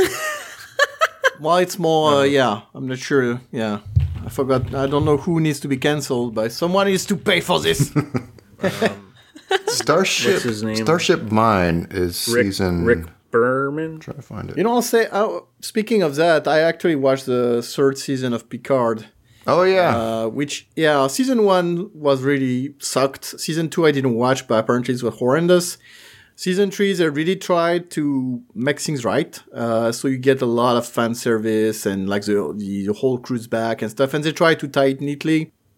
I still think it's like unnecessary, basically, and I didn't like the ending very much. I think it was very cliche.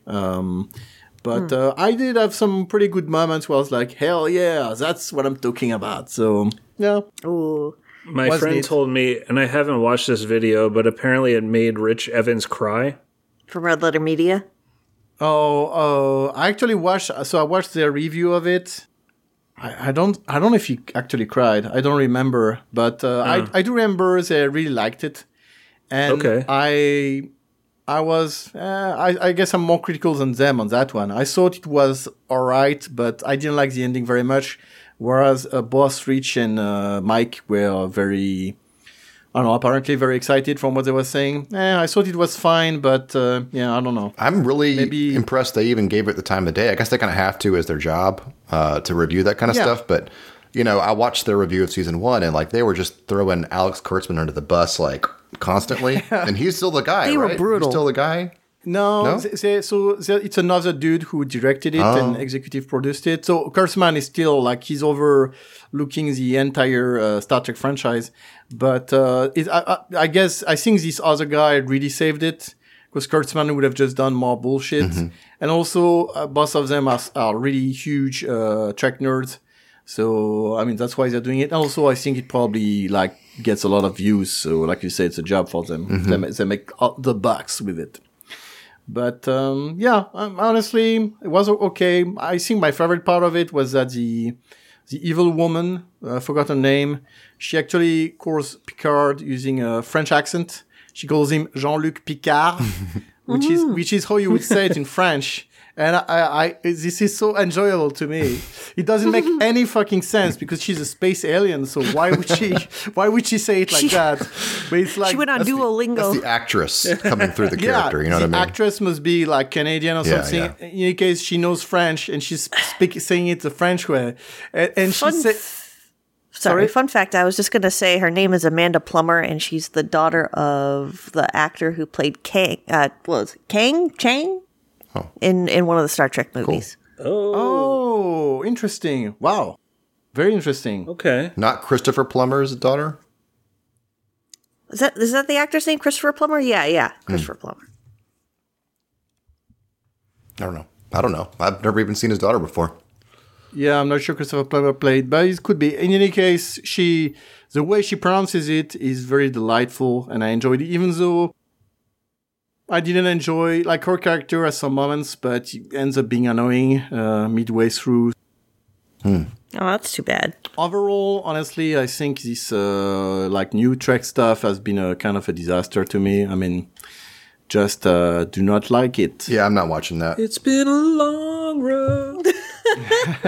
Hey, Enterprise. So Enterprise, first couple of seasons were rough. I'll give you that. Of course, I do like the actor, guy from Quantum Leap. Mm-hmm. But, season 3 is basically Mass Effect. It's like the Mass Effect prototype. I think BioWare just ripped it off to create Mass Effect pretty much. So it's pretty great because it's like action-oriented. I think famously, there's an episode where they're machine gunning zombie Vulcans. So that's pretty great. And season 4 is a super nerdy thing where almost every episode is about, it's like referencing the original series with Kirk. And for example, they explain away the reason Klingons don't have like the skull plates in like the original series, but they got the skull plates in the Next Generation. Of course, the reason is that they had more budget and they knew how to do prosthetics, so they made them different. But they actually retroactively explain it away, and it's only like tons of shit like that. So if you haven't seen TOS, you can't understand why it's great. But when I watched that I had watched TOS pretty, not long before. So I got a lot of enjoyment out of it. So Enterprise, honestly, some good moments. I was telling you the other day that I actually watched a little bit of Lower Decks. Oh, yeah. And it's not very... I mean, I enjoy it. I'll just start off by saying I enjoy it. It's not the best thing ever, but it's a fun little thing to have on in the background when I'm doing other stuff. It's kind of like an Ant-Man, but in cartoon form. Yeah, but, I don't know why, but in my head, this is Star Trek Family Guy. I don't know. I've seen pictures of it, and that's all I've seen. It looks like Family Guy to me. Looks kind of Rick and Morty Family Guy-ish. Yeah, I thought it was sort of a situation where they saw Rick and Morty and was like, oh, we got to do that now. Right. But with Star Trek. That was it's not like super raunchy or anything, and it is very sci-fi-ish, but it's too silly to be actual Star Trek. Yeah, I think the main problem with it, and it goes back to, I think, Redditor Media's criticism of Kurtzman's stuff, is they're trying to make it kind of gimmicky and cool, and it's almost a Big Bang Theory-ish, where they're like, oh, science, isn't that fucking cool, guys? Whereas, like, the original Star Trek series, I mean, it's professional people. These guys are like military officers. They're not like giving little quips or saying, hey, that's funny. It's just like doing our jobs. And I mean, that might seem boring, like to a certain crowd, but it's probably not meant to appeal to that crowd. You know what I mean? It's kind of a serious show, even though it's got some funny moments. Overall, it's a serious show about serious people doing serious things. So, yeah, I think that's why, I mean, Lower Decks, I watched like a trailer for it. I was like, not for me. I think what Star Trek is now is a direct response to the overall perception of Star Trek as a series. Like, whoever owns it is probably saying, we need to counteract this nerd shit. With something else. You know what I'm saying? We need to get we need to get that guy from 24. Yeah, I like Jack Bauer. Bring him over. Make it cool. Yeah, because this nerd shit's not going to fly in the future, guys. We can't have people making fun of our show. So we got to make it big bang boom, explosions and laser guns. So how can we do that? Yeah, it's too bad because I remember, so I also watched the first season of Discovery, and they've got some good actors in that. Like they hired pretty great actors. They had great special effects, but it's the writing. Like the writing's the problem. The writing's terrible. And I mean, if the writing's bad, the show's bad. Mm-hmm. I think the question that I have is that, could you bring in a procedural show like the way TNG was and to an extent Voyager and Deep Space Nine, with kind of heavy on the discussions and heavy on the back and forth without so much the action boom explosion part, and have it still be popular if it was written well? I'd like to think that's possible. Yeah, I think so. I mean, what's that show named? The Orville? By the... the Seth MacFarlane thing? Yeah. It's pretty much... I think he's trying to reproduce Star Trek, like the original Trek stuff. And isn't that pretty popular from what I read? I think so. I've never seen it. Yeah, people talk about it a lot in reference to Star Trek and say, hey, it's my favorite Star Trek, the Orville. I think if the question is, can you have a dialogue-driven show these days? I think absolutely. The problem, I think, comes from, again, the perspective of other people, perception of other people. Because it's a sci-fi, it has to do certain things. I'm not saying that's a right perspective, but it is often the perspective. Yeah. I mean, same as always, it all hinges on the guy that's controlling the thing, knowing what he's doing and having his heart in the right place. And evidently, this Kurtzman guy is not the guy for it. But, yeah, what can you do? You hate to see it. Yeah, I mean, Star Trek is not super dear to my heart. I quite enjoyed it when I watched it. I don't know, I think I got into it maybe 15 years ago. Someday, it's actually Griffith who recommended it to me. He told me, oh, you like Mass Effect? You should really check Trek. I was like, you know what? Fine. I'll watch the entire franchise, every season of every series in order. And I did that. It took me like, I don't know, 2 years. How's it going on The Wire, though? The Wire, I'm at like minute 5 of episode 1. All right, okay, you'll get there. That was 7 years ago, though. You learned about Snot Boogie. Yeah, I mean, so... That's right, that is in the first episode. Walter recommended me The Wire ages ago, and I tried watching the first episode, and I don't know, it just bored me. Probably 15 years ago at this point. I think I actually watched the first episode. Yeah, I think fully, you did. And I didn't watch the second. Okay. I'm very, very picky with shows. I'm sorry. I'm very picky with shows. That's why I recommended The Wire. Yeah. Boom. Well, counterpoint. Sure. I mean, sure. I'll get to it. Yep. Just after I finish reading Vagabond, I'll get to it. I promise. Why is Vagabond ahead of The Wire? Don't you have to watch Breaking Bad first too? Oh no, which also should not be ahead of The Wire. Yeah, I mean, same thing. I also didn't watch Game of fucking Thrones. Yep. I don't care. It doesn't interest me. I don't know. I don't have an explanation for it. But The Wire is top of the line. I swear it's on top of the list. Mm-hmm. And that list is in a drawer somewhere, like buried by shit. Oh my God. Maybe, you know what? I'll watch it just to put that to rest. But it's really because you're my friend. You're really my dear friend, and I'll make that sacrifice for you. I appreciate it. I want my friend to endure pain too. That's why I'm recommending it. Yeah, pretty much. Yeah. If it's not for you, it's not for you. That's fine. I just, all those characters. I mean, I rewatched that show again last year, the whole thing. Still hits me. All right, I'll tell you. I saw an extract on YouTube of like this black chick who goes to a hardware store. Yeah, sure. Buy like a nail gun. Season 4. Yeah, that was pretty good. So I watched like 4 minutes or however long that was. That was pretty good. Yep. Does that count as watching the series? Am I for via YouTube? I think these days it does. All right. Well, yeah. I mean, I do watch a lot of like Seinfeld clips or Simpsons clips on YouTube. It's nice. When I'm like in, I don't know, public transportation or something, I've got 5 Sometimes minutes. You just need a fix. Yeah.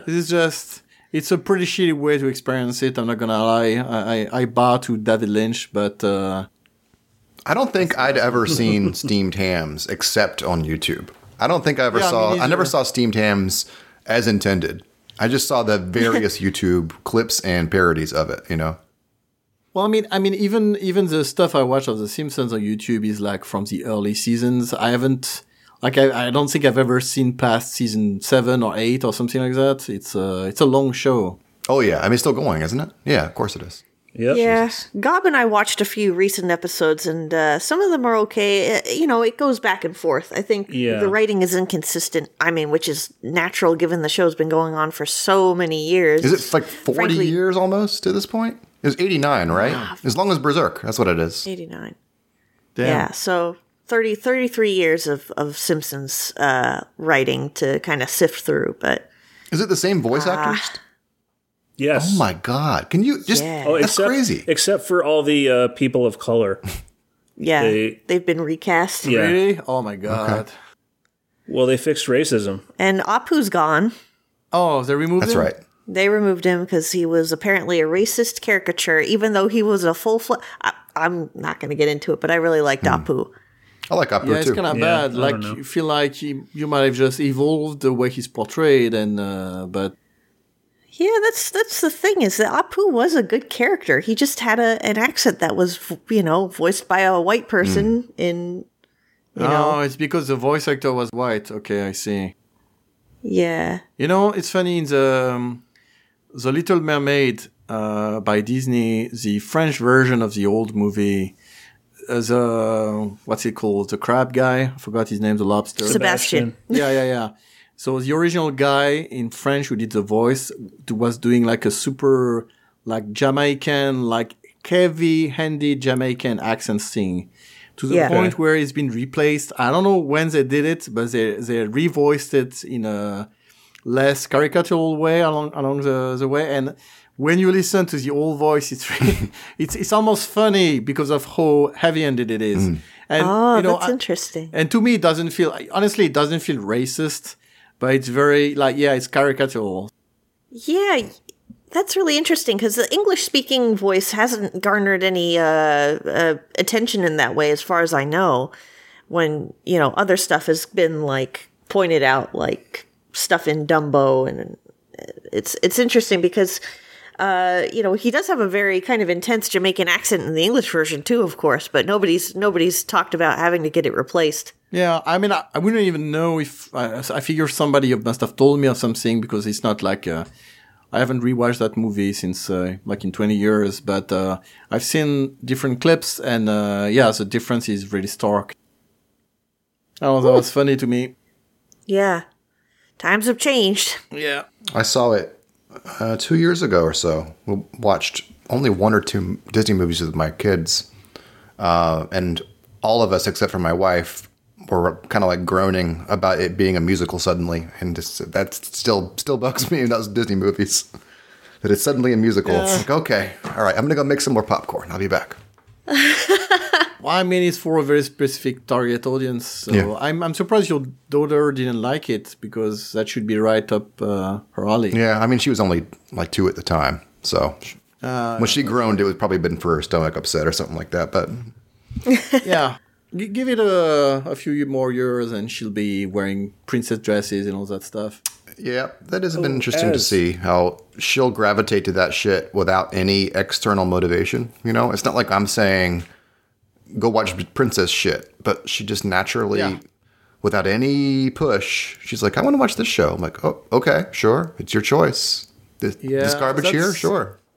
That's that's what always makes me laugh, because there's been these big theories about assigned gender roles in society, where if in a perfect environment where a boy and a girl weren't pushed in any direction, they would neither have a preference for this thing or that thing. But I think any actual parent knows that your kid boys trucks and swords, and girls like princess stuff. I mean, of course, there's always exceptions. Yeah, that's the thing. I agree with you, but I think the preconceived notion that there are hard rules on these things, that to me is what's broken over time. Yeah, because the fact that our culture does not, account for exceptions at all, that's where the breakage of the problem is, I think. Because by and large, yes, boys and girls in general fit to certain camps of entertainment, I think, or activities.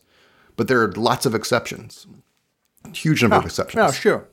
I mean, if your daughter wants to, cosplay as Link because she likes being Link and not Zelda, who gives a shit? Good for her, right? And same if the boy wants to, to do dancing or whatever.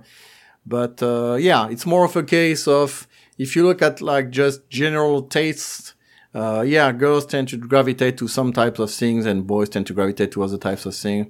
But yeah, I definitely agree that basically, like, who cares what a kid likes? Just let them enjoy themselves. It's right? crazy, man. Like raising a kid, like you'll see, like for the first 7 or 8 years of his life, you know, he picked whatever kind of shoes he wanted. He picked whatever kind of clothes he wanted. And sometimes he'd pick pink shoes and purple shoes and we're like, fucking cool. And then around 7 or 8, you know, kids start noticing the differences and they're like, why are you wearing pink shoes? Why are you wearing purple shoes? And like, he'll tell me like, they don't like my shoes. And I'm like, well, kids are jerks. And kids, you know, kids are always like, oh yeah, we want to be free. We want to have freedom and not have rules. But you guys create these own rules for yourselves to inflict pain on each other. You know, this is a prison that kids create for themselves by persecuting others. Yeah. Peer pressure in school is it's really quite something. I'm also it says something about human nature that kids will like always do that kind of stuff and ends up with some bullying and stuff like that. And obviously, I mean, kids whose parents are jerks might reproduce or tend to reproduce their parents' behavior, but still, that is so widespread that I mean, part of me is like, isn't there a commentary about the nature of man in this? Yeah, that shit's real. You know, having seen a kid grow up. Yeah, I've always been kind of a hard ass where I don't bow to like social pressure. So when I was a kid, I was like, I'll do what I want. Yeah, this guy won't even watch The Wire. Yeah, I mean that's nothing. If you knew my I mean, I will not do something I don't want, even if like the entire world is doing it. It's just, I don't know what to say. So the next episode 373, we should not count on you being there? I mean, I could. Hey, I mean, what are you talking about? Berserk, I'll be there to my dying breath. But if I don't want to do something, I won't do it. That's for sure. I will say I will indulge, inflict pain on myself for Berserk. There we go. Yay! That's a positive note to end it on. Or coming across almost 2 hours here. I'm just going to wrap it up. And so, yeah, podcast-wise, boy, I guess we're just going to do 373 next, huh? Yeah.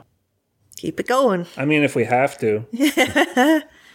All right, well, see us back in a month for 373. And stay tuned sometime for the rest of Volume 29's reread. See ya. All right. Thanks, guys. All right, bye-bye. Bye-bye.